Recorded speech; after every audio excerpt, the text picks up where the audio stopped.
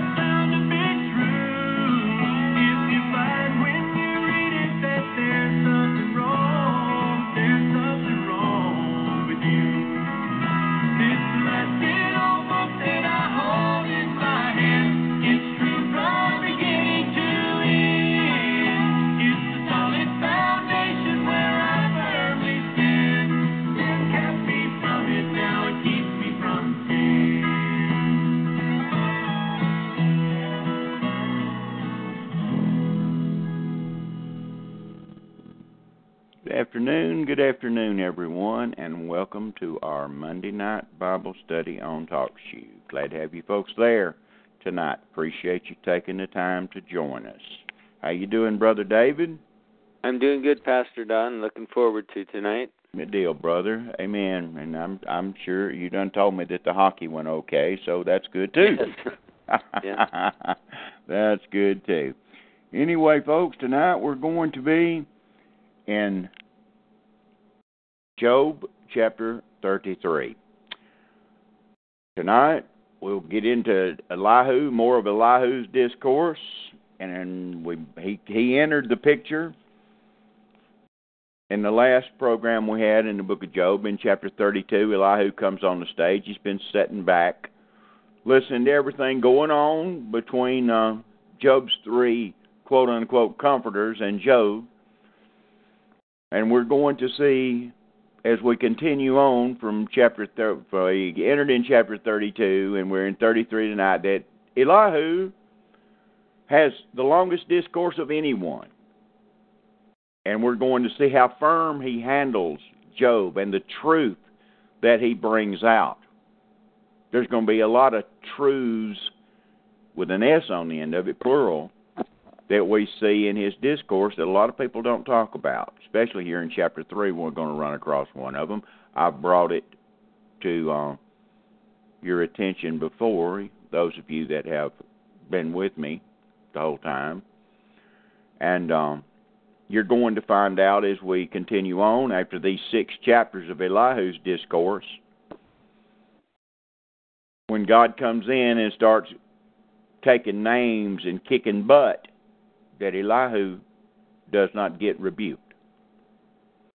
Elihu in this position, if you look at the overall book of Job, all 42 chapters, and you see what's been going down, the discourse that's been taking place, Elihu is an analogy, or he's kind of analogous over the picture of the whole Word of God, Old Testament, New Testament, Jesus Christ, God the Father, the tempter, the adversary, the demons. Say, Elihu's kind of an analogous figure like John the Baptist stood in between the Old Testament and the New Testament, and the grace and law, and between the conversion and the overlap from the Old Testament to the New Covenant.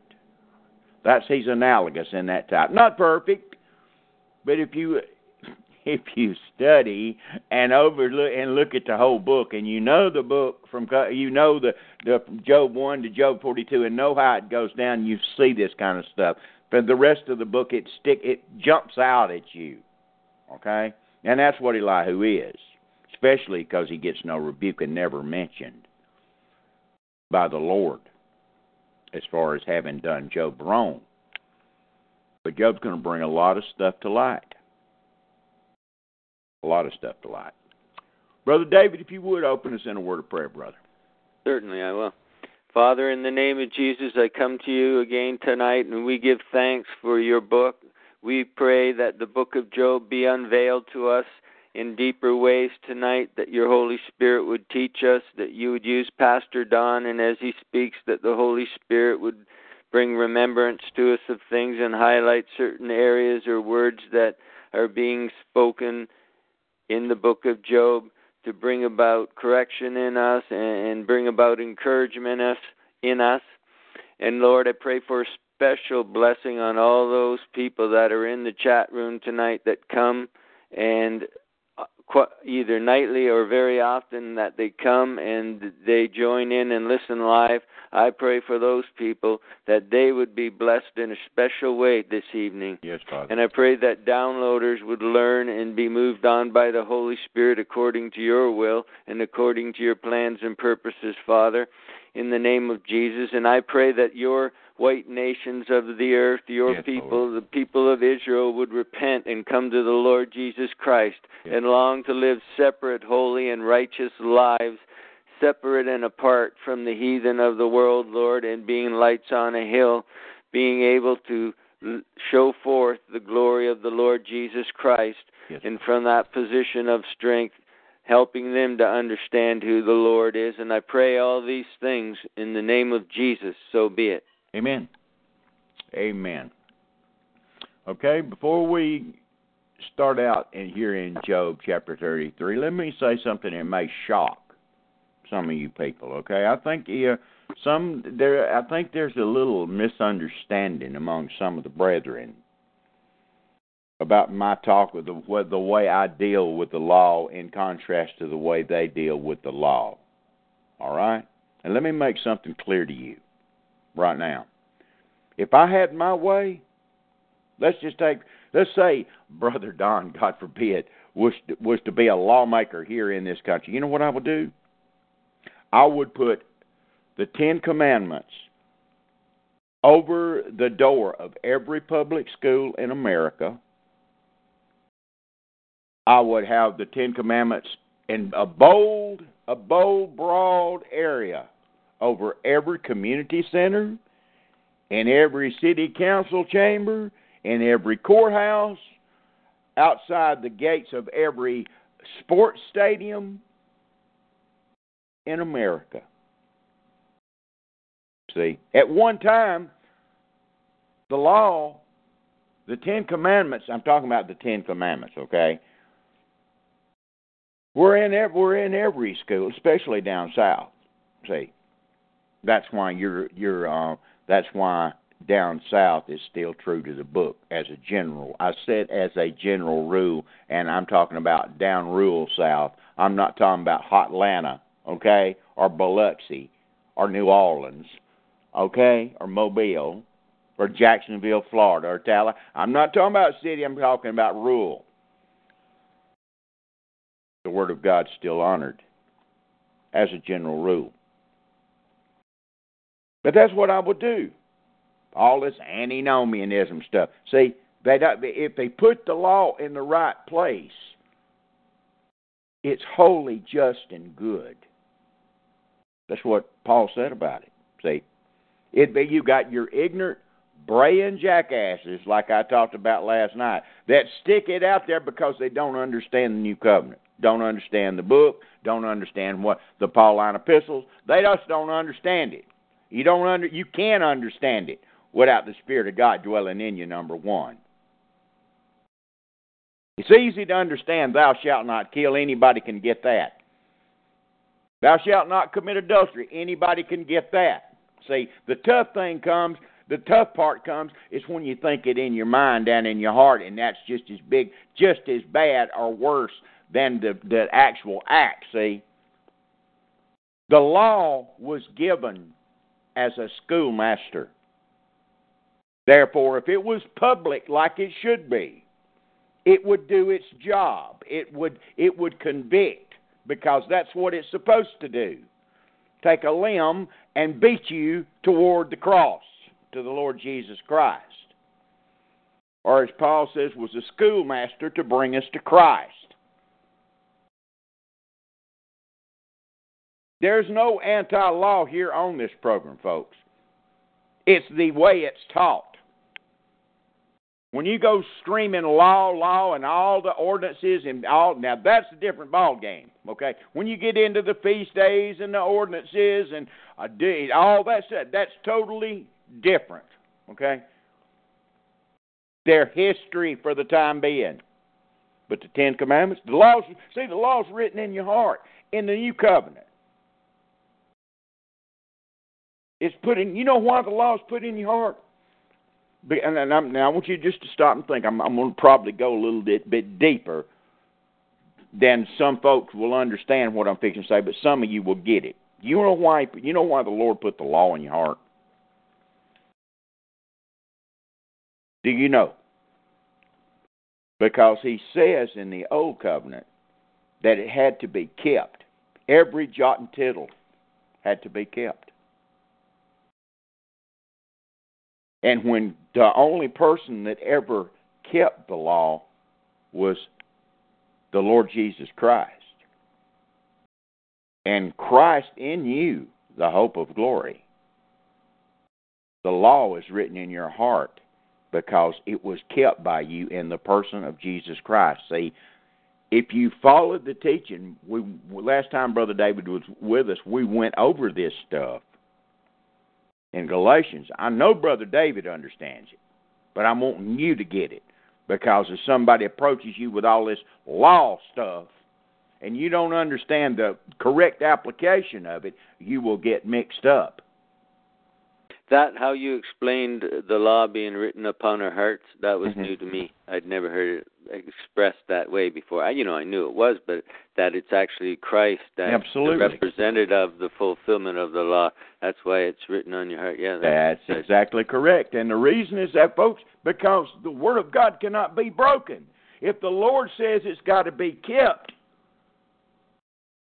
He's not whistling Yankee Doodle Dandy, okay? He meant it. He doesn't lie. That's the reason that Christ fulfilled the law, is Christ in us, the hope of glory. So when God looks at us, I've explained this to you before, He sees His Son and He sees the total fulfillment of the law in each one that has Christ dwelling in him.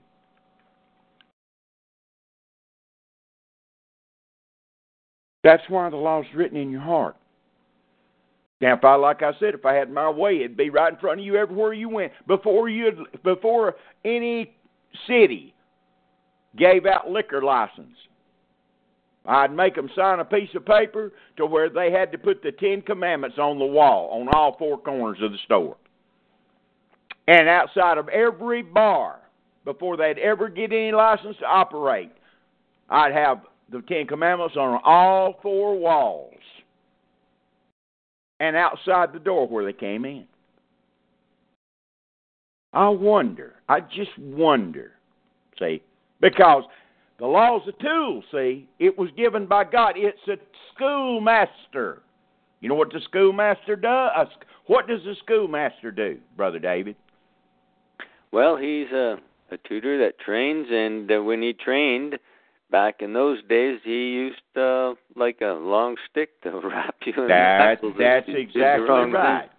He beats you. He beats you in a certain direction. Okay. Yeah. To let you know that you are hopeless. He gives you an F on your life report card, and to get an A, the A lies in the Lord Jesus Christ. That's the perfection. You can't attain it on your own. Okay? And this is another thing. Turn to Jeremiah, brother, real quick. Flip over to Jeremiah chapter 17 and verse 9 while I'm talking for just a second, okay? I want to show you guys something. I hadn't told you this before. I'm going to tell you now. Show you now. You got these people out here screaming, they have no clue about what I'm fixing to say, okay? The ones that absolutely reject regeneration and reject the gospel message, the Israel bunch in Ezekiel 40 through 48, and I'll bring this up again when we go through it and show you the difference, okay? There's an organ inside your body that houses your feelings, okay? And when I say that, I'm speaking in an ethereal type way. In other words, it doesn't come from the blood pumping organ, but it's called your heart, okay? Every natural man's problem is what Brother David is fixing to read to you right now. Now I want to explain to you how the Father gets around it in the New Covenant. Read that, 17 verse 9 in Jeremiah, Brother David. Yes. The heart is deceitful above all things and desperately wicked. Who can know it? Okay, before you take the lighter side of that, folks, Brother David, click on your, click there in Strong's Concordance, sure, and see what that word desperately wicked, those combination of words, what it means. I mean, I want him to read this to you so you don't think I'm making it up, folks. I'll go ahead and tell you, and then let him read you the meanings of what that compilation of words mean. It means incurable. Do you hear that? Incurable in the Hebrew. All right. Sick and incurable. Yes. Is that what it means, Brother David? Yes, it's a primitive root to be frail, feeble, or figuratively melancholy, desperately wicked, incurable, sick, woeful. Okay, now let me tell you something. There is not one verse of Scripture, not even an emanation in Scripture, from Genesis 1 to Revelation 22, that says that your heart gets fixed. Did you know that? Oh, he's got a good heart. No, he don't. Nobody does. You know what God's answer to that was? He gives you a new heart, a spiritual heart. Because there's not one verse that has any emanations or even suggests that he takes the old heart and cleans it up. You won't get that from none of the lawyers either. You have to have a new heart. That's what it means in the New Testament when it says, if any man be in Christ, behold, old things are passed away. Behold, all things become new.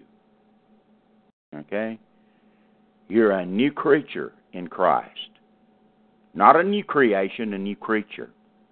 Contrary to all the other perversions. You're given a new heart. The old one goes back to the dirt because of sin. That's the difference. That's the reason the old man, you can't fix it up. You can't pamper it. You can't make it do the golden rule. You can't do the golden rule and it get better because it's incurable. The flesh is incurable. It will sin till you take the last breath. It will fight to stay alive. It knows nothing but itself. And without a new heart, everything will have ulterior motives. The bottom line, as Paul says, in Romans that every man looks after his own self. In the end, every man, it's an I complex. It's a me complex. You hear me screaming about that all the time.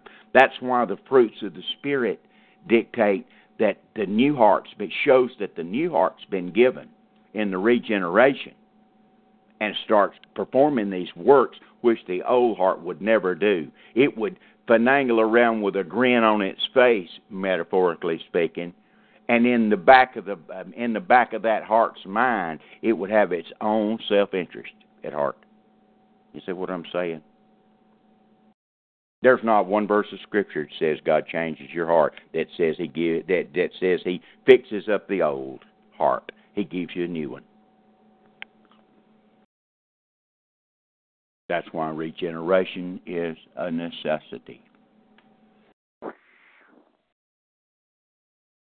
So anybody that flocks in here that listens to the braying jackasses that don't ever cover that, you better listen to what I'm saying. I'm not telling you a lie. I'm telling you the truth. If you never heard it before, you need to go back and listen to some of the programs. All right? Anyway. It's interesting, Pastor Don, that, these are supposed to be people who study the Bible, and one chap even wrote his own Bible, by translating the original Hebrew. That's called the Bildad version. Go ahead, brother. Bildad, the Terribles version. Yeah. The terrible version, actually. But Acts 15:5, they went through all this already. Of course. I mean, I'll read that verse. But there rose up certain of the sect of the Pharisees, which believed, saying that it was needful to circumcise them and to command them to keep the law of Moses. Amen. I mean, they had a council. They worked it all out. I mean, it was. We went there so many times, brother. I know. We go back and still, instead of listening with a pliable heart and understanding and learning, you got the diehard, bless their heart, and I speak charitably, idiots that refuse because it's about, I don't believe that. I. Listen, why don't you listen to the Spirit of God? Why don't you believe His book? Go there and read it one more time, Brother David. The apostles, the ones that walked arm in arm with the Lord Jesus Christ, tell you there in Acts, they didn't even keep none of the stuff. They didn't keep it. They're guilty. How did they get in? By the blood of Christ. This is so simple, folks. Go read it, Brother David. So let them hear it again one more time. Acts 15:5. Now this, if you study this council, the decisions that were made, we don't need to go all over again. You guys can do that. I mean, tunnel vision will deceive you. If you've already got made up in your mind that you can only see it one way, and that you've got to make the word say what you already think it says. Regardless of what it says, then the scriptures aren't going to be any good to you. Amen, brother. Because you got to listen and hear it God's way. Amen. And ask Him with a pliable, open heart to speak to you. Amen. Now, if you do, here it is, Acts 15:5. But there rose up certain of the sect of the Pharisees, which believed, saying that it was needful to circumcise them and to command them to keep the law of Moses.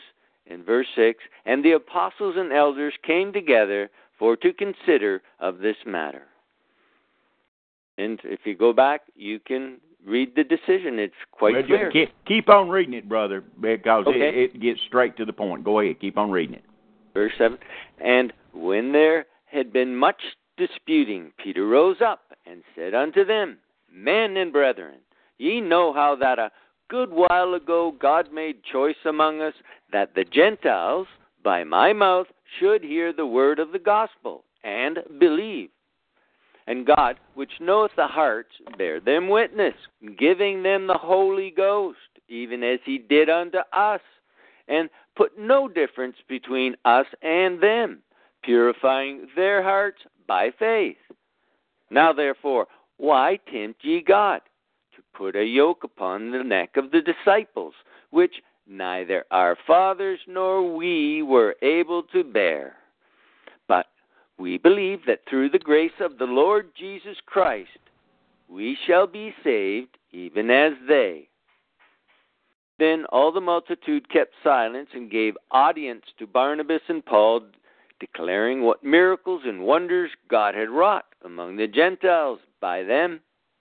And after they had held their peace, James answered, saying, Men and brethren, hearken unto me. Simeon hath declared how God at first did visit the Gentiles to take out of them a people for his name.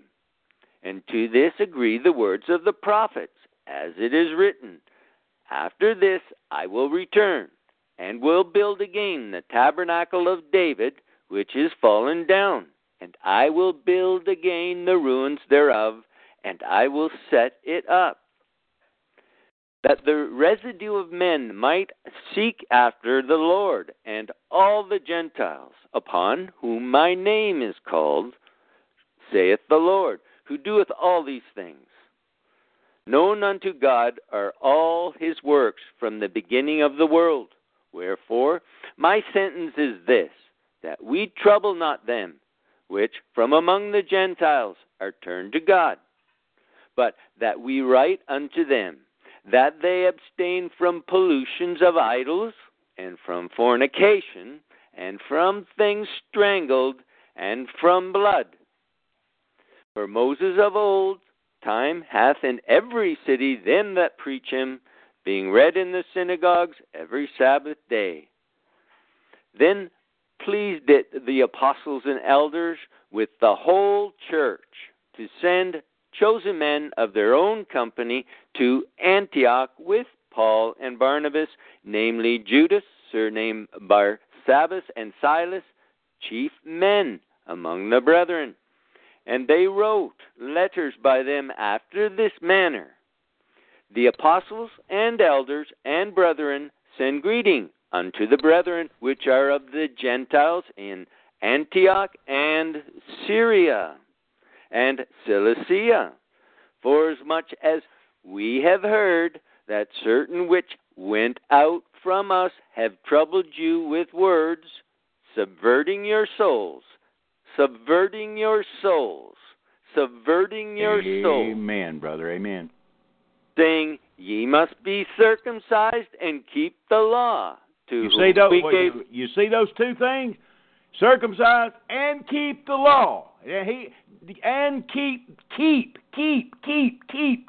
In other words, do. Go ahead, brother.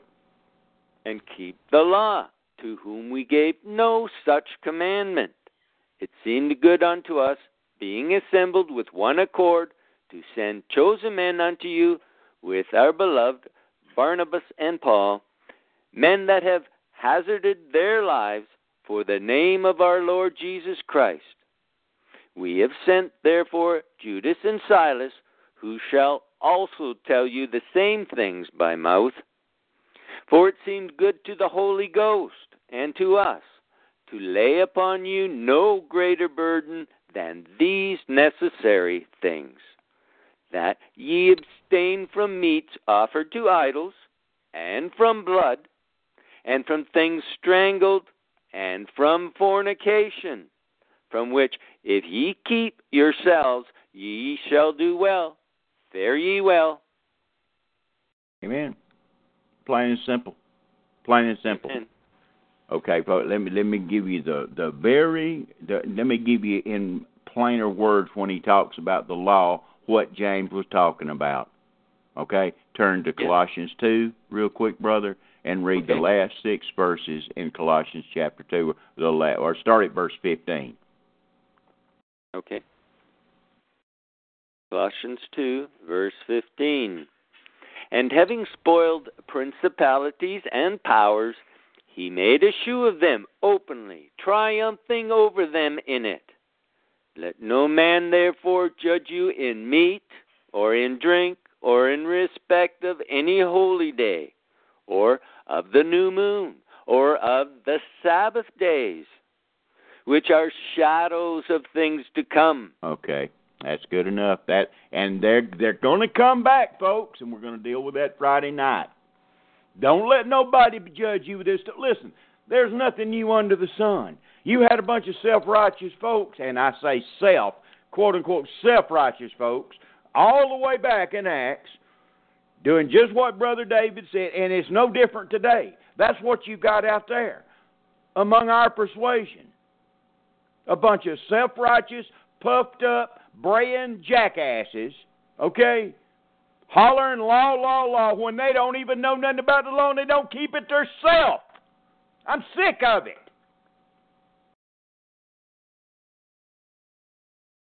I'm sick of it. I'm so sick of it. I wished that one of them would come on this program, the gutless, and come on this program, okay, and try to show me with the Scripture where I am wrong and where the Word of God's wrong, okay? They're not going to do it. I can assure you, it ain't happening. It ain't happening. People want to be different. Want to shine like a false jewel, like cubic zirconium. Okay? You guys are the real diamonds. Okay?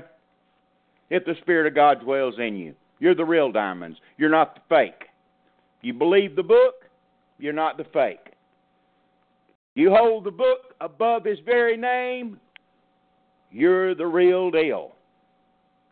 Now, if you don't, there's problems. There's problems. You love me, the Lord said, you keep my words. Plural. Amen. Plural. Let's go back to Job, brother. Job chapter 33. Get into some other stuff on a little bit lighter note. Okay, Job chapter 33, verse 1. Should I start? Just a second. Let me get there myself, brother. I'm not there yet. Da-de-da-de-da-de-da. Psalms, Job. Here we go. Go ahead, brother. Wherefore, Job, I pray thee, hear my speeches and hearken to all my words. Behold, now I have opened my mouth, my tongue hath spoken in my mouth. My words shall be of the uprightness of my heart, and my lips shall utter knowledge clearly. You know, it's amazing. This is amazing. This young guy, Elihu, he's been fixing to be firm and bring out the faults about this whole stuff, about all these other chapters previously with all these guys. Okay? That's what he's fixing to do. Verse 4, brother. The Spirit of God hath made me, and the breath of the Almighty hath given me life. If thou canst answer me, set thy words in order before me. Stand up.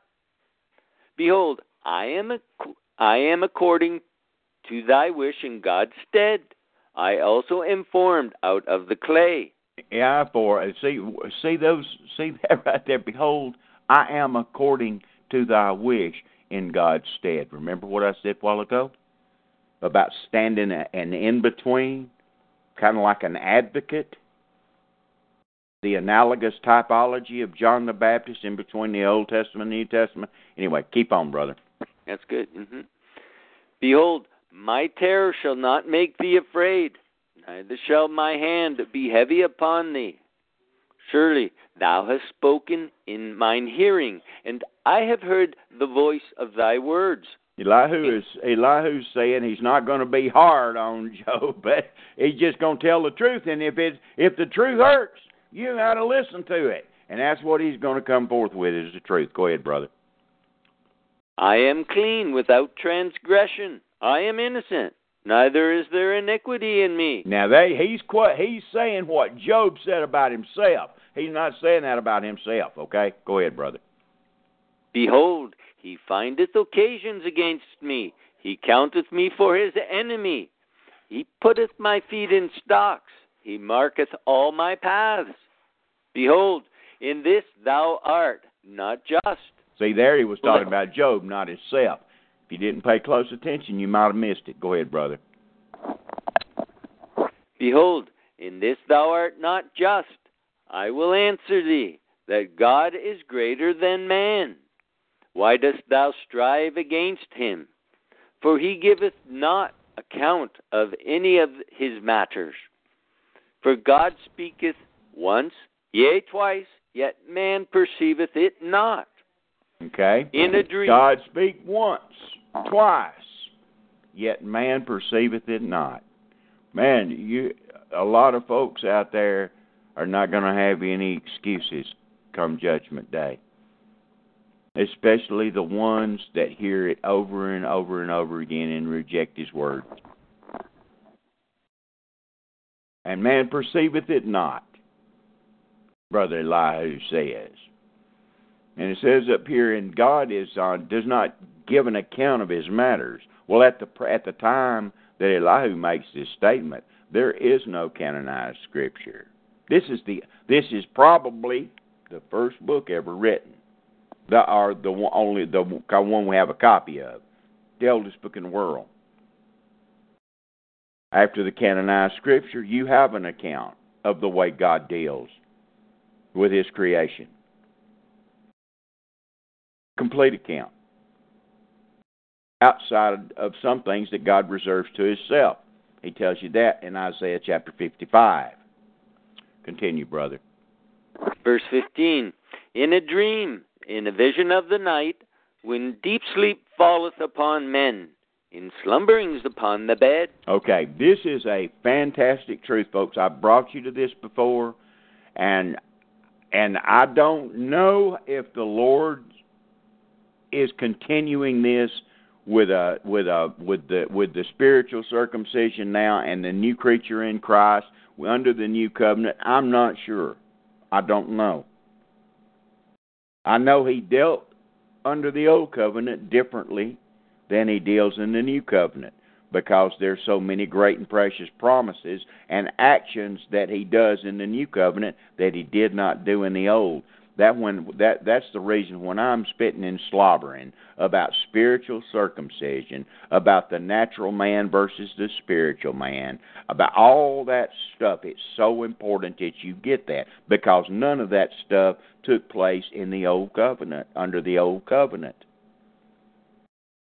And none of it did. None of it. There's something new added now. You're a new creature in Christ. There was nobody in the old covenant, new creature in anything. That's the reason they didn't go to heaven. They went to Abraham's bosom. It's the reason when you call that a parable and throw that in the ditch like the braying jackasses do, you lose the connection. You lose the cross references. You lose the understanding of what the Scriptures are saying. The soul, all through the Old Testament, you hear, the soul that sinneth, it shall die. The soul that sinneth, it shall die. If a man touch this, he'll be unclean 7 days. Or if a man, he needs to go and wash himself 7 times. Because when a man sinned in the Old Covenant, it affected his soul. You get rid of the truth about the body, the soul, and the spirit, and just try to make it body and spirit, there you go again. You've lost the cross references. You can't reconcile what the Lord's trying to tell you. See, you mess with His book, He'll mess with your mind. I deal with people even on the telephone, and I love them, okay?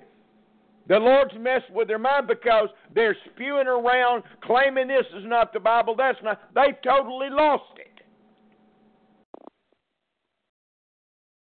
They've totally, they don't have the references. They don't understand. They'll never understand.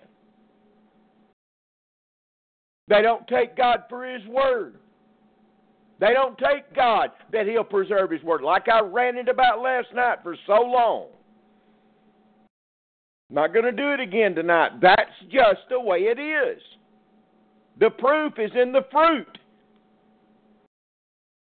The proof is not in the manuscripts, folks.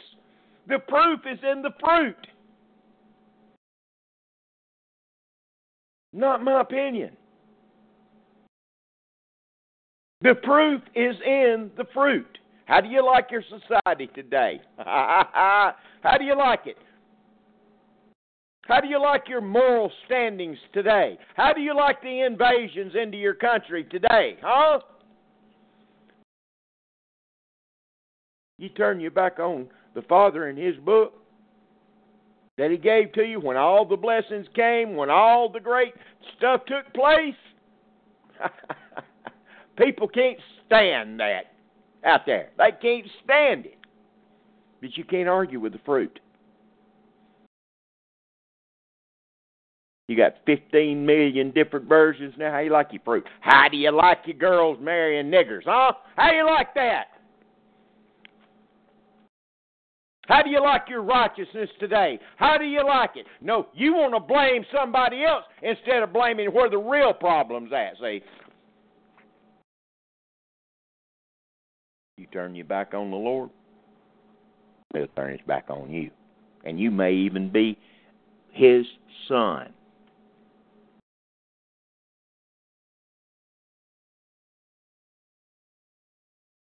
But whom He loves, He's going to chasten and scourge. I ain't going and reading that again. I'm just telling you, folks. That's how important it is.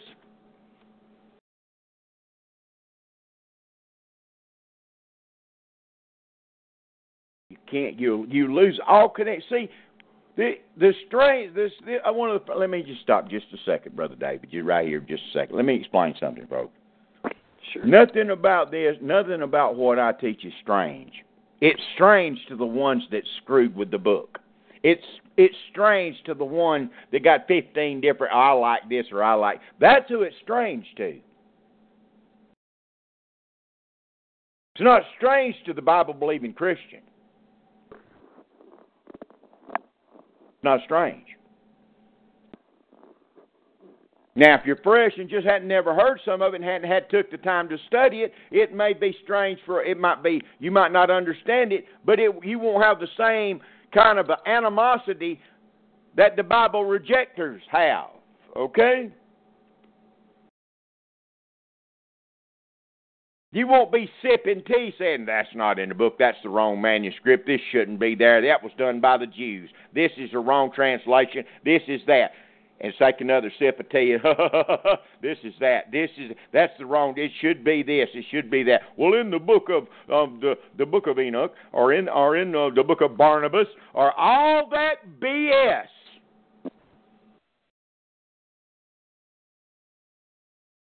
They want to jump somewhere else instead of letting the Spirit of God be the teacher and put themselves in the book and let the Spirit of God show them the truth. Why? Because some man told him there was a problem. I've told you this ad nauseum in the past. It's a man that tells you something's wrong with that book. The Spirit of God ain't never told you that, and you're a bald-faced liar if you said He did. It's some man that told you. And God is no respecter of persons, folks. He sure wasn't the Spirit of God. You that are regenerated and the Spirit of God dwells in you and the Lord Jesus Christ is in you, the hope of glory, some man had to come along and plant that seed of doubt in your mind, just like Satan planted the seed of doubt in your old mama all the way back in Genesis chapter 3, when he questioned God's word. My. God, it starts off in the book telling you what you got to watch out for, and some people just suck the lies up like it's Kool-Aid, thinking they're smart. Don't try to put on no false humility. I'm not me. God knows your heart. Man looks on the outward appearance, but God looks on your heart. Continue on, Brother David, here in Job.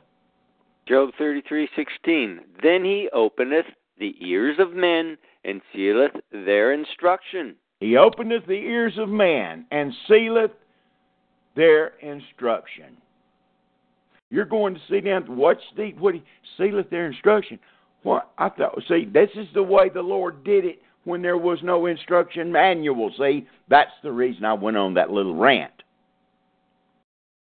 For you to understand the difference. Get the context of what's going on here. That's the reason I was careful to say I would imagine the Lord still does this in certain circumstances. My goodness, He can do anything He wants to. I know that. But He is bound by His book. There's nowhere that it says He doesn't do it this way that I'm familiar with. I'm just saying. There is a slight possibility that there is a phrase in Romans chapter 1 and chapter 2 that might lean to maybe the Lord still does a little bit of this today, but He does it in the minds of those that have never come in contact with His Word. Okay? That's in Romans chapter 1 and 2. That's the only place that I know of it may lean to where He still does. He can do anything He wants to. I'm just saying, this is the way He did it way back yonder in Father Abraham's day. Remember how He come to Abraham in the night when Abraham was asleep and gave him the covenant about you and I? The everlasting covenant. See, it's an unconditional covenant when the man's asleep. You did know that, right? You studied the Scriptures to know it's unconditional, right? Then no, you don't have to do nothing to be in that covenant. And He gave it to Abraham when he was asleep. Well, what's He talking about here? You'll find out in just a second. He gave him the instruction in the night when the guy's asleep. And notice the characters that pop up. I'll bring it to your attention when we get to them. Start at verse 16 again and continue on, brother. Then He openeth the ears of men and sealeth their instruction, that He may withdraw man from his purpose and hide pride from man. He keepeth back his soul from the pit, and his life from perishing by the sword. So the Lord's protecting. The Lord is protecting. He's giving instruction and He's protecting. Verse 19, brother. He is chastened also with pain upon his bed, and the multitude of his bones with strong pain, so that his life abhorreth bread and his soul dainty meat. Okay, he's chastened upon his bed. The multitude of his bones with strong pain. This is the way the Lord dealt with the folks then, His folks then. So that his life abhorreth bread, no appetite, and his soul dainty meat. Verse 21, brother. His flesh is consumed away, that it cannot be seen, and his bones that were not seen stick out. He lost his appetite, and he gets thinner and thinner. You ever seen anybody with cancer? You ever seen anybody withering away in bed with cancer? I'm very familiar with that scene. You ever been in a nursing home? See some of the folks there? Withering away, skin and bones, no appetite. Have to get them just to try to eat Jell-O.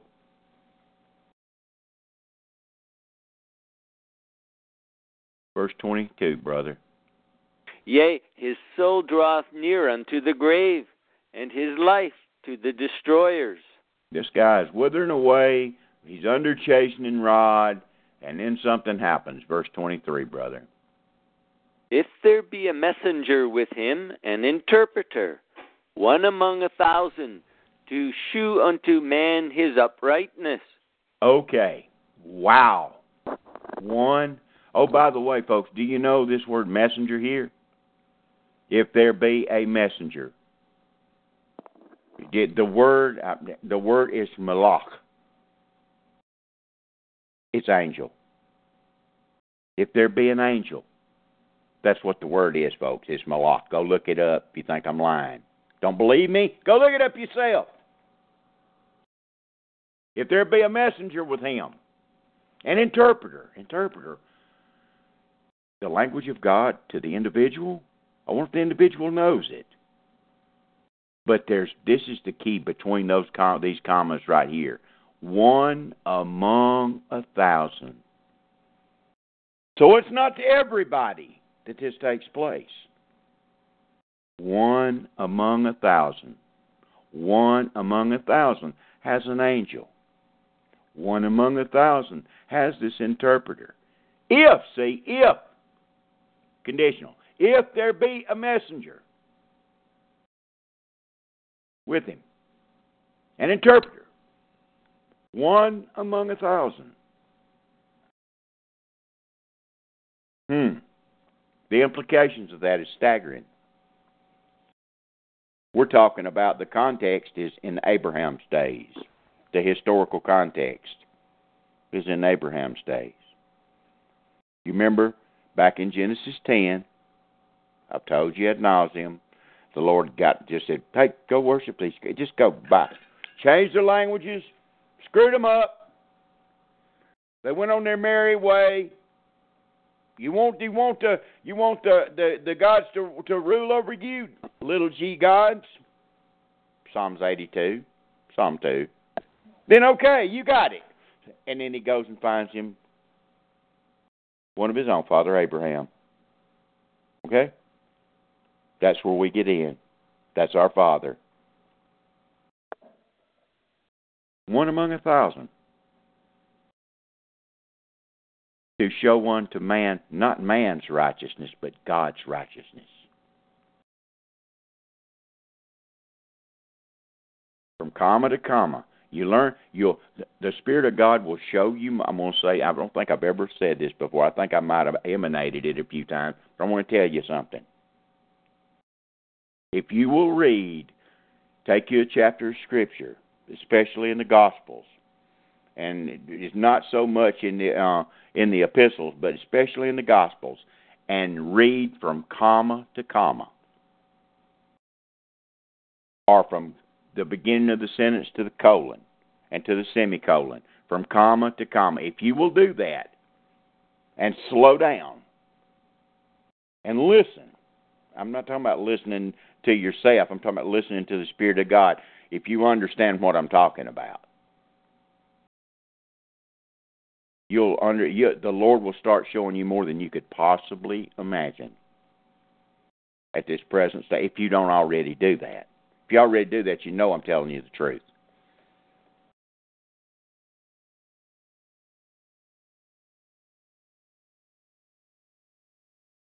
Comma to comma. Because last night I spent over an hour on the words. See, it's the words. John 6:63. Brother Don didn't make this up, folks. The Lord himself tells you in John 6:63, the WORDS I speak to you, they are SPIRT. They are spirit. And they are LIFE. They are life. See? Not context, not subject. The words. See why it's so important that they said back in Psalm 12 that he would preserve his WORDS. See? Telling you folks, you've been lied to. Some of you folks have been lied to. And you've sucked it up like Kool-Aid. Some of you downloaders have sucked it up like Kool-Aid. Sounded good at the time, didn't it? Well, I'll get ahead of them folks. I'll just learn the Greek. Folks, I've had 3 years of Greek and 2 years of Hebrew. You learn it all you want to. You learn it all you want to. It's a dead language. Koine Greek's a dead language. Nobody speaks it. They didn't even speak fluent Hebrew. They didn't speak Paleo-Hebrew when the Lord was walking the earth. Why is people spending so much time there? Don't you think the Father from eternity to eternity, who chose you before the foundation of the earth, knew that in the end times you'd be speaking English? Don't you know that? Don't you trust Him enough to understand that? Well, why wouldn't you think He would let the Word of God come to you in English? Or you think He'd make you wonder about a bunch of heathens doing manuscripts and spend all your time worrying about that instead of the plain language He's got in front of you, see? Ah, yes. Ah, yes. Verse 24, Brother David. Then He is gracious. Excuse me. If the Spirit of God, folks, don't tell you, I can't tell you if I spend the next 5 programs on it. Because if the Spirit of God can't convict you, if you can't see the fruit, if you hadn't got a 76 IQ to where you can go check the fruit out and see that I'm telling you the truth, I can't do nothing for you. It has to be the Spirit of God. It has to be the Spirit of God. I can try to be the vessel, but sometimes I even get bent out of shape going over it and over and over it. But I don't do it. When I stop and rant on something, it's got nothing to do with I planned it. Okay, I want you to understand that up front. It's because I'm impressed that I need to hit on that. That's the way this stuff works. Continue, Brother David. Then He is gracious unto him, and saith, Deliver him from going down to the pit. Now, who is He telling who to deliver who? Who did the interpreting? Back up here in verse 23. The messenger, the angel, the malach, the angel. Wow. Wow. This is some good stuff. Then He is gracious unto him, and saith to who? It has to be the messenger. Deliver him. Him who? The one on his bed. From going down to the pit.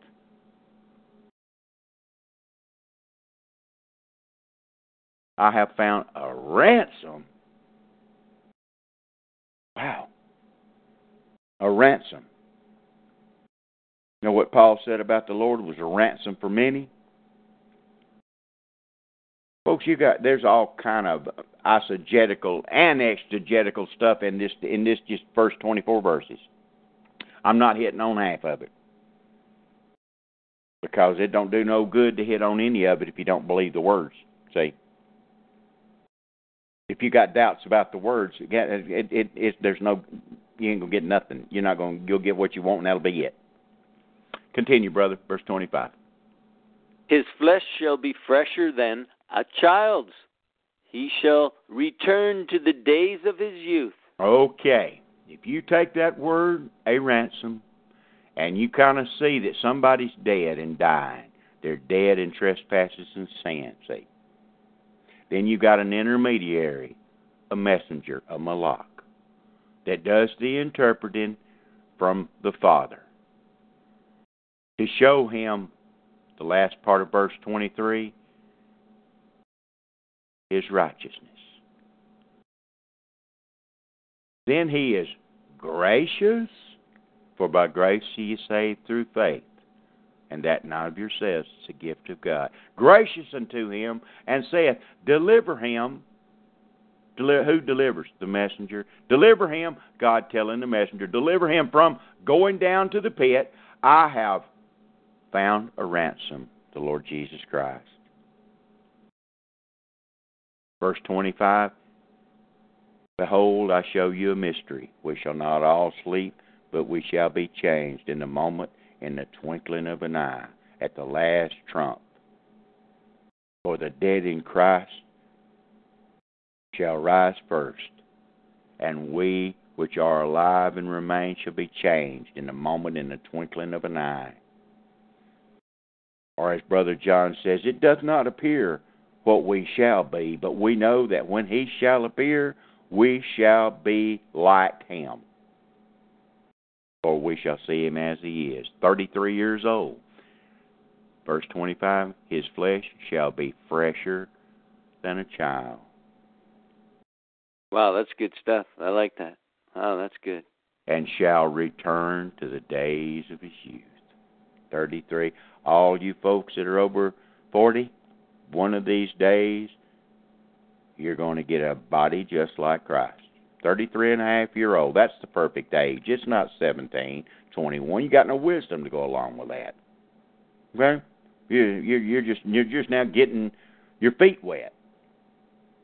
You ain't even fully grown, really and truly. Hormones are still whacked out. What's the perfect age? 33-and-a-half. 33-and-a-half. Just like Jesus Christ was at the end of his ministry. That's the perfect age. Right in there in between 30 and 10. See what I'm saying? This is in type. That's exactly what this is. This is the first book ever written, and you can find the gospel message and some of the reward that goes along with the gospel, the reception of the gospel, right here in Job, the first book that was ever written. If you just slow down and read it and think in context of the Spirit of God with the rest of the Scriptures, that's why it's so important that you know the book. Go ahead, Brother David. Verse 26. He shall pray unto God, and he will be favorable unto him, and he shall see his face with joy. For he will render unto man his righteousness. See there? All the way back in the first, we went over the righteousness the other night for 2 hours, the righteousness of God. And here it is in the first book it was ever written, in the English. In the English. His righteousness. Verse 27, brother. He looketh upon men, and if any say, I have sinned, and perverted that which was right, and it profited me not, he will deliver his soul from going into the pit. That's good stuff. Continue, brother. And his life shall see the light. Lo, all these things worketh God oftentimes with man, to bring back his soul from the pit, to be enlightened with the light of the living. Mark well, O Job, hearketh unto me, hold thy peace, and I will speak. Okay, folks, let me tell you what I just done up there in those verses. That's having full knowledge of the gospel message in the Scriptures with a complete canon. Job didn't have a clue about this, so what I just got through making references to. Okay, you can only see this with an understanding as a new creature in Christ, having the full canon. Job didn't think nothing about it. He took it at face value in the black and white words for what he was saying. What I did was eisegetical teaching in those few verses up there by using the other Scriptures to back it up. That's all I did. Just wanted to bring that to your attention and show you what that is and how it's done. Continue on, brother. Verse 32. If thou hast anything to say, answer me. Speak, for I desire to justify thee. Okay, this is back into the now, into the reality Elihu's telling Job. If thou hast anything to say, answer me. Speak, for I desire to justify thee. Intermediary. For we all must stand before the judgment seat of Christ, and every man shall give an account of himself. Okay? Oh, when we get to Daniel and do Daniel chapters, Daniel and Revelation together, I'll show you a possibility that'll blow your mind. That there's going to be somebody that's testifying against you and somebody that's abdicating for you. Anyway, we'll get into that when we get there. Go ahead, brother. Job 33:33. It's not hearkening unto me. Hold thy peace, and I shall teach thee wisdom. There's a young man that's got confidence in what he's saying, and Job ain't answering, so he says, hearken unto me, and I will teach you wisdom. Next chapter, brother.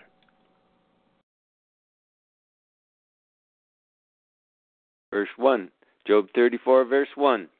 Furthermore, Elihu answered and said, Hear my words, O ye wise men, and give ear unto me, ye that have knowledge. For the ear trieth words, as the mouth tasteth meat. We'll stop. Whoa, I cannot let that one go by. Is that true with you? Do you remember what I said from the first to the comma?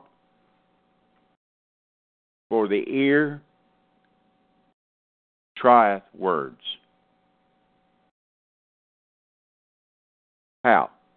As the mouth tasteth meat. Wow. Man, that's good stuff. Is that how you read the book? As the mouth tasteth meat? Do you have that kind of appetite? Or do you starve to death? Man shall not live by bread alone, food, but by every word that proceedeth out of the mouth of God. Spiritual food. Does it lay dusty? You're skin and bones. You're destitute. You're malnutritioned. Now, how do you think you're going to understand anything about something when you're malnutrition? You're weak. You can't swing a sword because you don't use the sword. You know, does it stay sharp? No, it doesn't.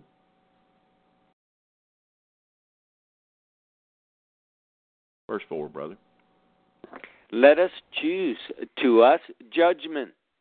Let us know among ourselves what is good. For Job hath said, I am righteous, and God hath taken away my judgment. So Job justified himself rather than God. We found that out earlier. And that's exactly what Job did. That's Job's problem. Next verse, brother. Verse 6. Should I lie against my right? My wound is incurable without transgression. What man is like Job, who drinketh up scorning like water? Go ahead, brother. That's funny. Which goeth in company with the workers of iniquity, and walketh with wicked men. He's slamming his friends, man. He's giving them a backhand. Go ahead, verse 9.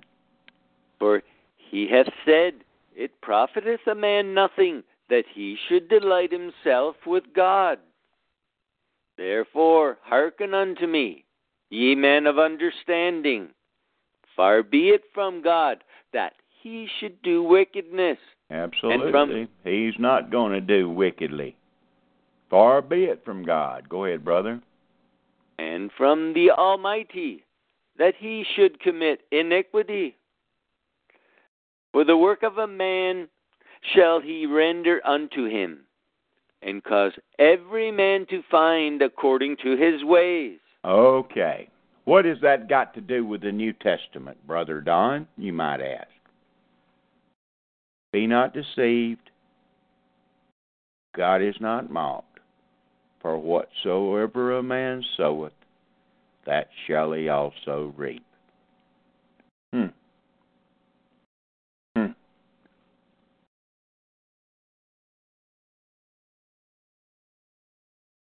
As a man speaketh in his heart, so is he.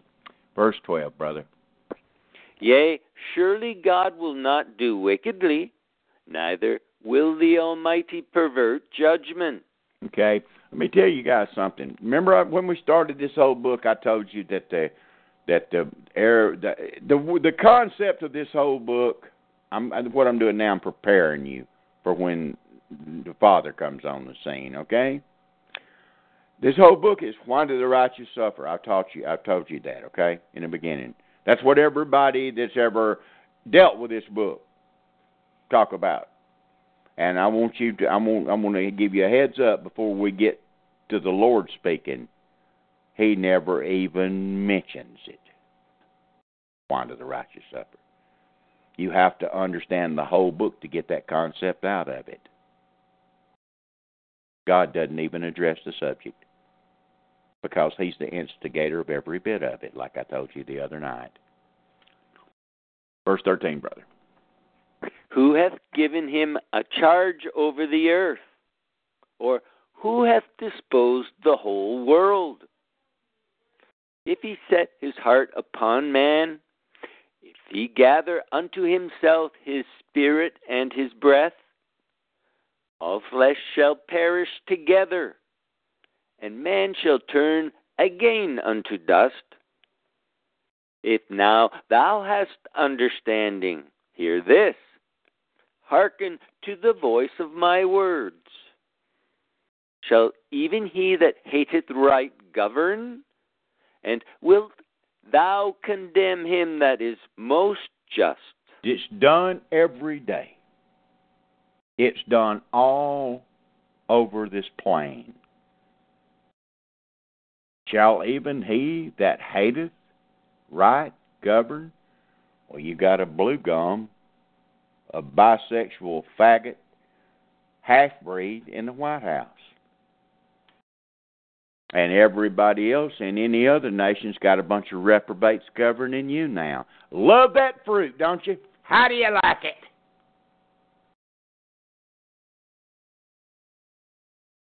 How do you like it?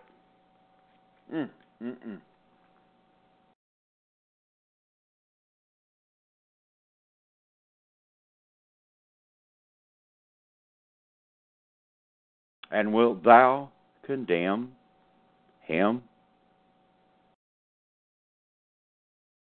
that is most just? Randy Weaver. You want me to continue on?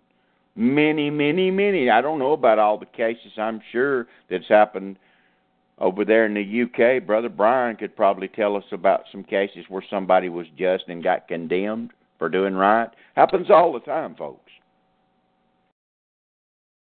These days especially. Truth's falling in the streets. Like Isaiah says, they call good evil and evil good. They call faggots fair. Oh, no offense to the fag. No offense to the whore. No offense to the transvestite. No offense to the blue guy. No offense to none of them. No. Tolerance. They're going to think tolerance when that lake of fire is burning bright. But this we must go through, brethren and sisters.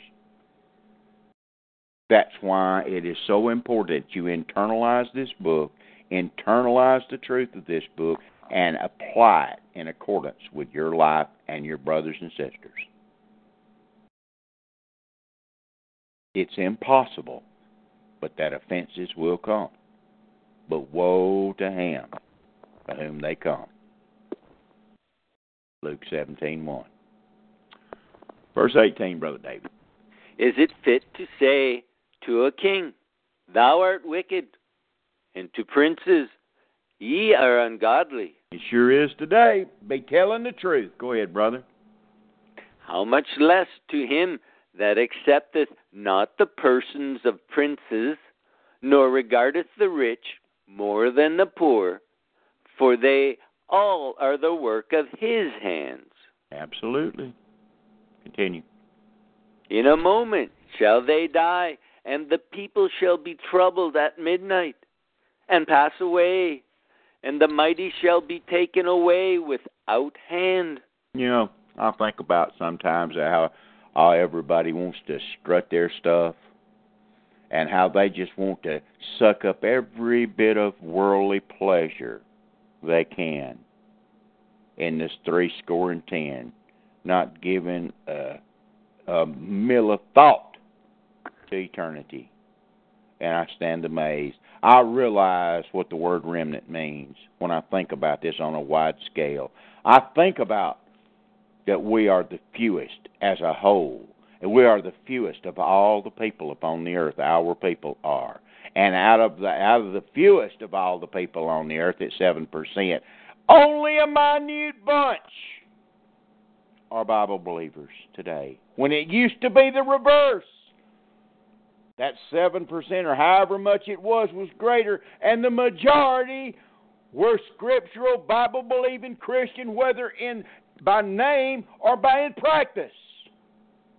How do you think all those quote-unquote steeple houses got built all over our nations? Hey, I'm not the one, Brad. I know what they are, okay? I know what they are today. They're dead. Ichabod written over the doorpost for the 99.9% of them. I understand that. If I didn't believe that with all my heart, I wouldn't be here teaching and preaching to you. I'd still be in one myself.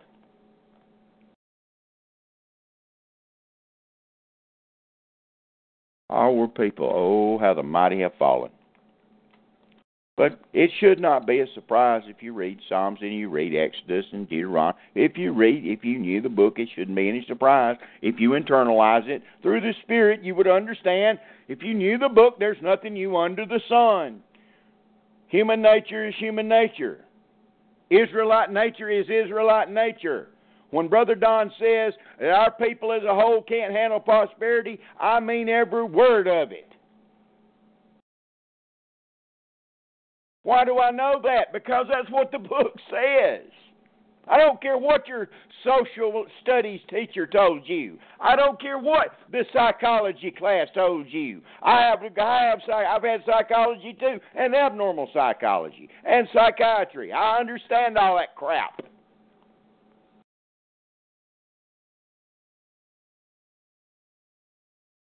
The reason our people don't have, I'm not talking about the other races. I'm talking about our people.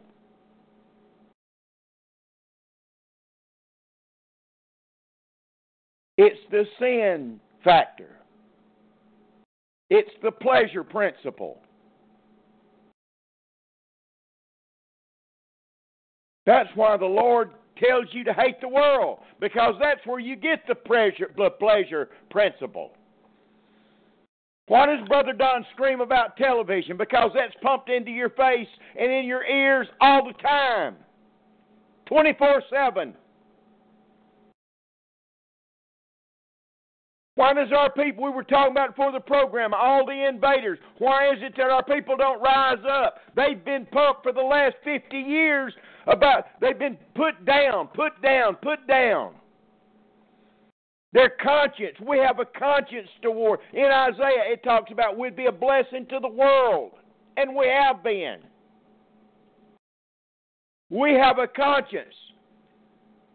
The others don't. Anybody that's ever spent time in jail with a bunch of blue gums and Spicks understand what I'm talking about. Those other races, they don't feel sorry for their misgivings. They're just sad they got caught. Because when they get out, they go right back to doing what they did. It's our people that has the conscience.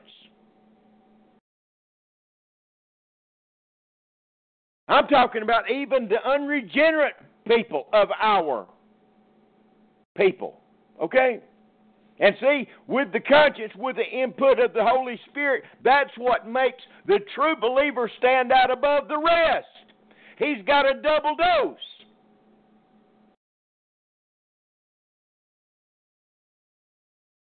His double dose makes him love the Lord, makes him want to do right, makes him want to run the race with patience, makes him want to swing the sword. That's why it's called a new creature. Continue, Brother David. And because we have that conscience, the law is a schoolmaster to us. Because we have the conscience. Absolutely, brother. Absolutely. 100% correct. Okay. Verse 21. For his eyes are upon the ways of man, and he seeth all his goings. There is no darkness, nor shadow of death, where the workers of iniquity may hide themselves. And that's a fact. Not the eyes of the Lord are in every place. For his eyes, whose eyes? God's eyes, are upon the ways of man, and he seeth all his goings. It hadn't changed a bit. Verse 22 is a good memory verse, folks. It's a good street preaching, verse 2. There is no darkness, nor shadow of death, where the workers of iniquity may hide themselves. Be sure, as it says in the book of Proverbs, your sin will find you out. Be sure your sin will find you out. See, you hide yourself in your sealed houses and you think of what... I'm telling you, folks. Continue, Brother David. There is no darkness.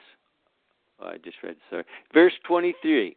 For he will not lay upon man more than right, that he should enter into judgment with God. There is no temptation taken you but such as common to man, but God is not faithful. Will not suffer you to be tempted above that you're able, but will with the temptation also make a way to escape, that you may be able to bear it. 1 Corinthians 10:13. Goes right along with 23. Go ahead, brother, verse 24.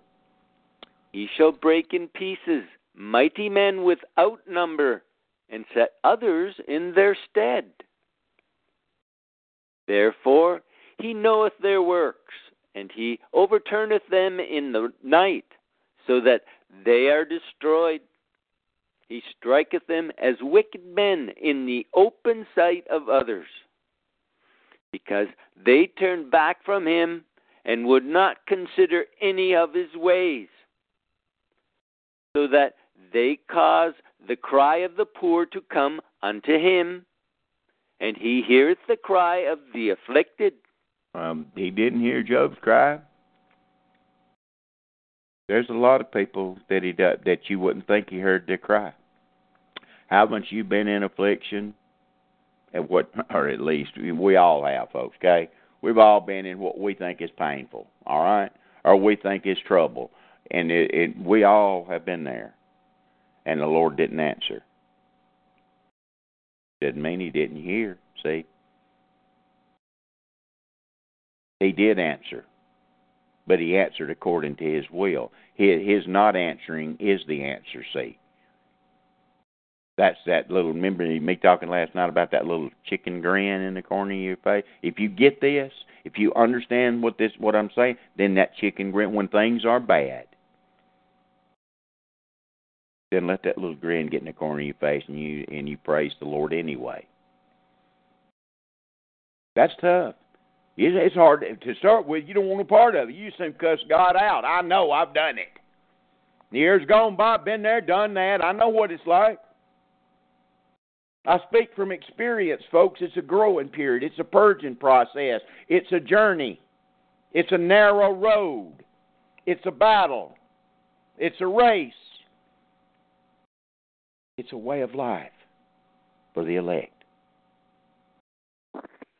And how you handle it determines the other side. Everything that's going to go on forever determines the stuff on the other side, like I've said. It's got nothing to do with you getting the other side. It's got to do with what takes place on the other side, see. Oh, yes, we'll talk about that this coming Friday night. Continue on, Brother David.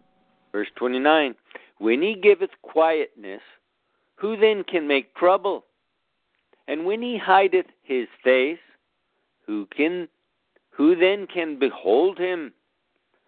Whether it be done against a nation or against a man only. Wow. National, individual, all the way back in the book of Job. Verse 30, brother. That the hypocrite reign not, lest the people be ensnared. Surely it is meet to be said unto God, I have borne chastisement. I will not offend any more. Is that what you've done? If you stood under the rod of God and said, Lord, I won't do this anymore, and then as the chastisement gets further and further in the past, and you do it again, yes. You better be thanking God for that grace. Better be thanking God for that grace. Because every swinging one of you has done it. Every swinging one of you, including the one talking to you. Many, many times. I won't never do that again, Lord. But you do. Father, I'm sorry again. I know I messed up. I lied. Lord, please forgive me. And He does. And you get up and everything, go a little bit further this time. Boom, fall again. Aren't you glad He said, he in broad terms said 70 times 7? He meant any time the forgiveness is asked to forgive. And then He says in another place, if you can't forgive your brother, how can your Father in heaven forgive you? We're not talking about, this got nothing to do with salvation, folks. Don't get it mixed up. It's got to do with sonship. It's got to do with stewardship. It's got to do with reward, inheritance. Got nothing to do with your state, with your standing in Christ. Nothing. That's what so many folks don't understand out there. They don't get it because they want to have our hands in their eternity. And the only thing you can have your hands in eternity in is reward and inheritance, and that's it.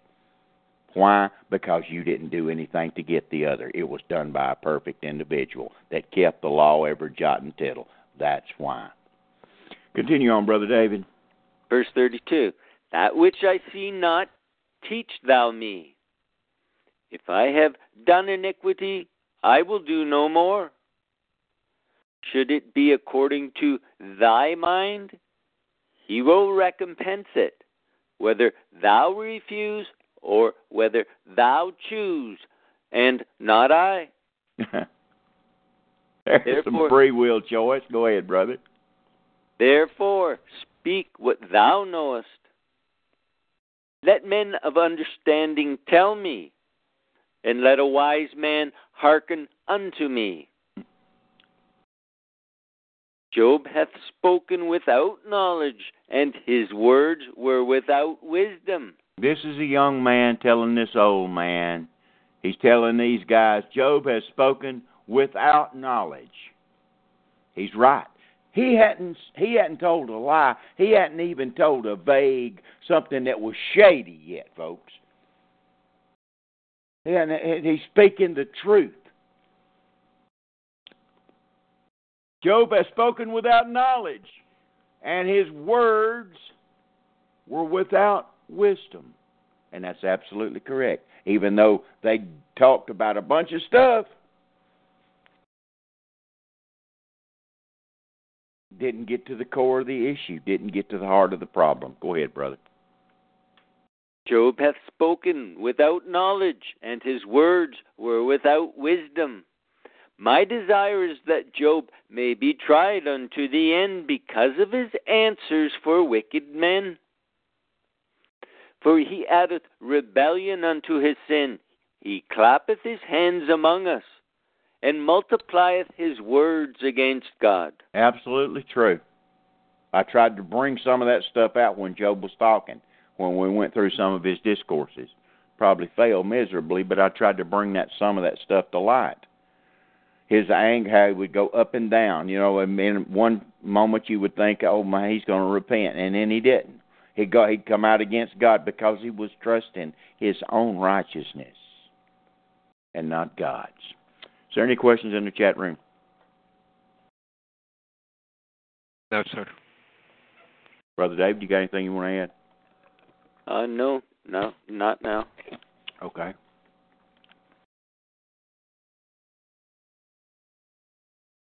I'll give it just a few seconds in case somebody does want to ask a question, because I know I jump out of here fast when we finish the program. What time is it, Brother David?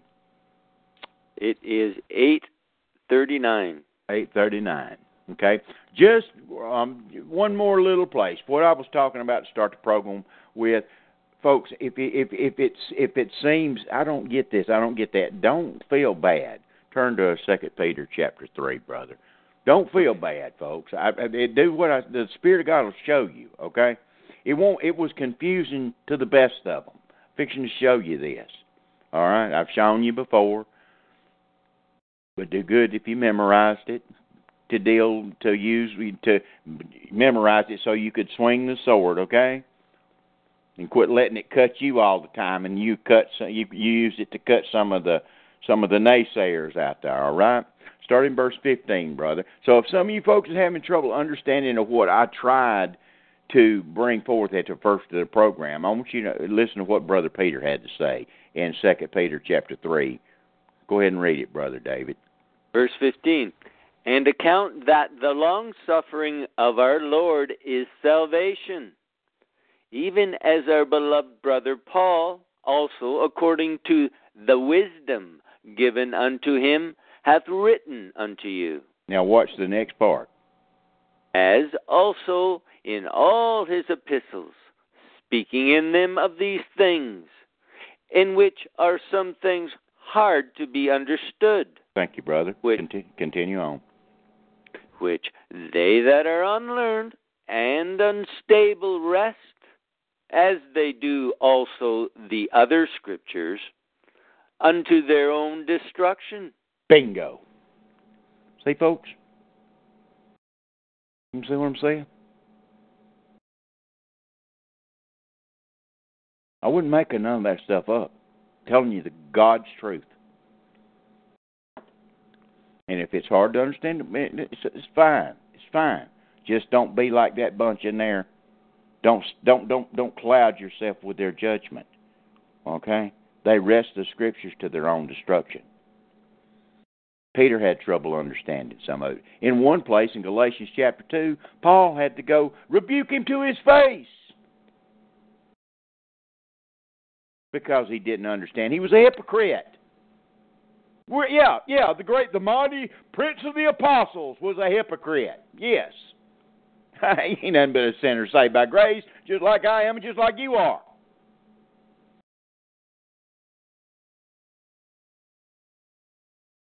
He was a hypocrite. He was ashamed for some of his brethren to see him messing around with some of who his brethren thought was bad folks, see. Oh, yes. Some of you downloaders, oh, yes. Shamed. Might make you look bad. Yes. Anyway, Brother David, if you would, dismiss us in a word of prayer. And, folks, God bless you, man. We'll see all you guys, gentlemen, ladies, this coming Friday night. And we will start the topic with the title. This is Brother Kevin. This will be the title. A study of the last 8 chapters of Ezekiel. That will be the title. A study of the last 8 chapters of Ezekiel. Got that, brother? Kevin? Yeah. Okay, good. That's fine. Okay, Brother David, if you would dismiss us in a word of prayer. And folks, Lord willing and health permitting, I will be back Friday night and we will start that series or that program and see how long it takes us. We'll try not to go too long so you'll be fresh and understanding. And Brother David, please slow me down when we go through this again. I want you to slow me down if I get too fast, okay? Okay. Okay, brother, I appreciate it. Don't forget that. And any of you in the chat room, if I get too fast, slow me down. I don't mind. And Brother Kevin will break in. I want you to get it. Because I know if you get it, I won't have to repeat it again. Okay? But I don't know if you've gotten it until you let me know you got it. If you haven't, I'll slow down. Anyway, brother, go right ahead. Dismiss us in a word of prayer. Father, we give you thanks that you've spoken to us tonight through the scriptures, through the book that you presented us with, and the very thing that Job wanted, you supplied to your people, and we give great thanks for it. Help us to give you the glory due your name by studying your book more often, prayerfully, not coming to it thinking we understand scripture verses because we've read them 100 times. Sure, we understand part and in part, but Lord, we ask that you would continue to show us the things the way you see them, the way that you know them, and not the ways that our mortal mind has see things and become trapped in a narrow tunnel of knowledge and understanding. Yes, Lord. Let us break out of those shackles that bind our minds in the name of Jesus. Let it be so. And Father, I thank you that you work with us and speak to us today, those that who are born of the Spirit of God, those that have been transformed, that you speak to us while we're wide awake, while we're walking down the street, while we're sitting on a bus, while we're driving our car, while we're praying in our closet, when we're reading the scriptures. You pray, you deal with us and speak to us whenever you want, and you also do it in our bed at night when we're sleeping. You can do it, and you do it all these different ways, and we're so grateful that you can do that with us because of the blood of Jesus, because of the salvation of Jesus Christ.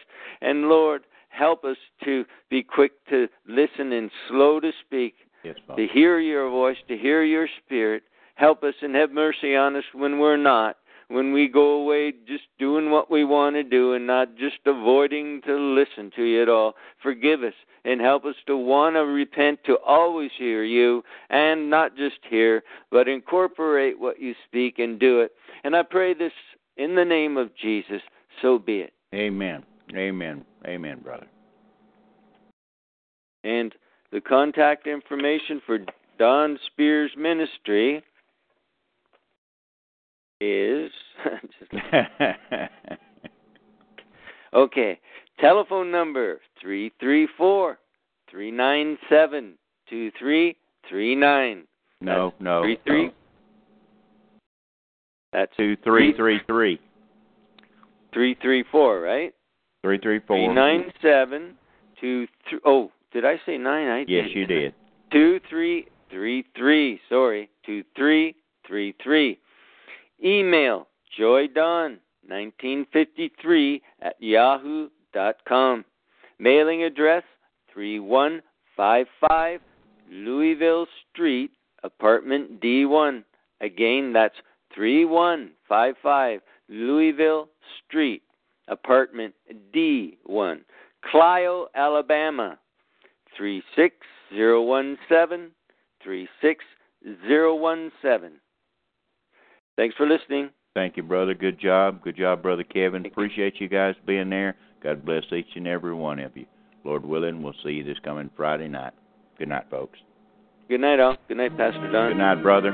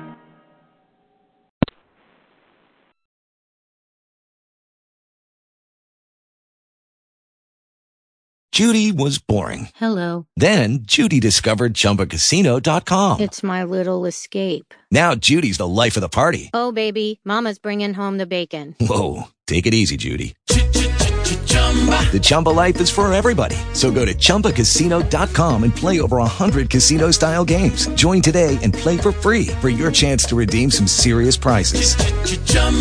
ChumbaCasino.com. No purchase necessary. Void where prohibited by law. 18 plus terms and conditions apply. See website for details.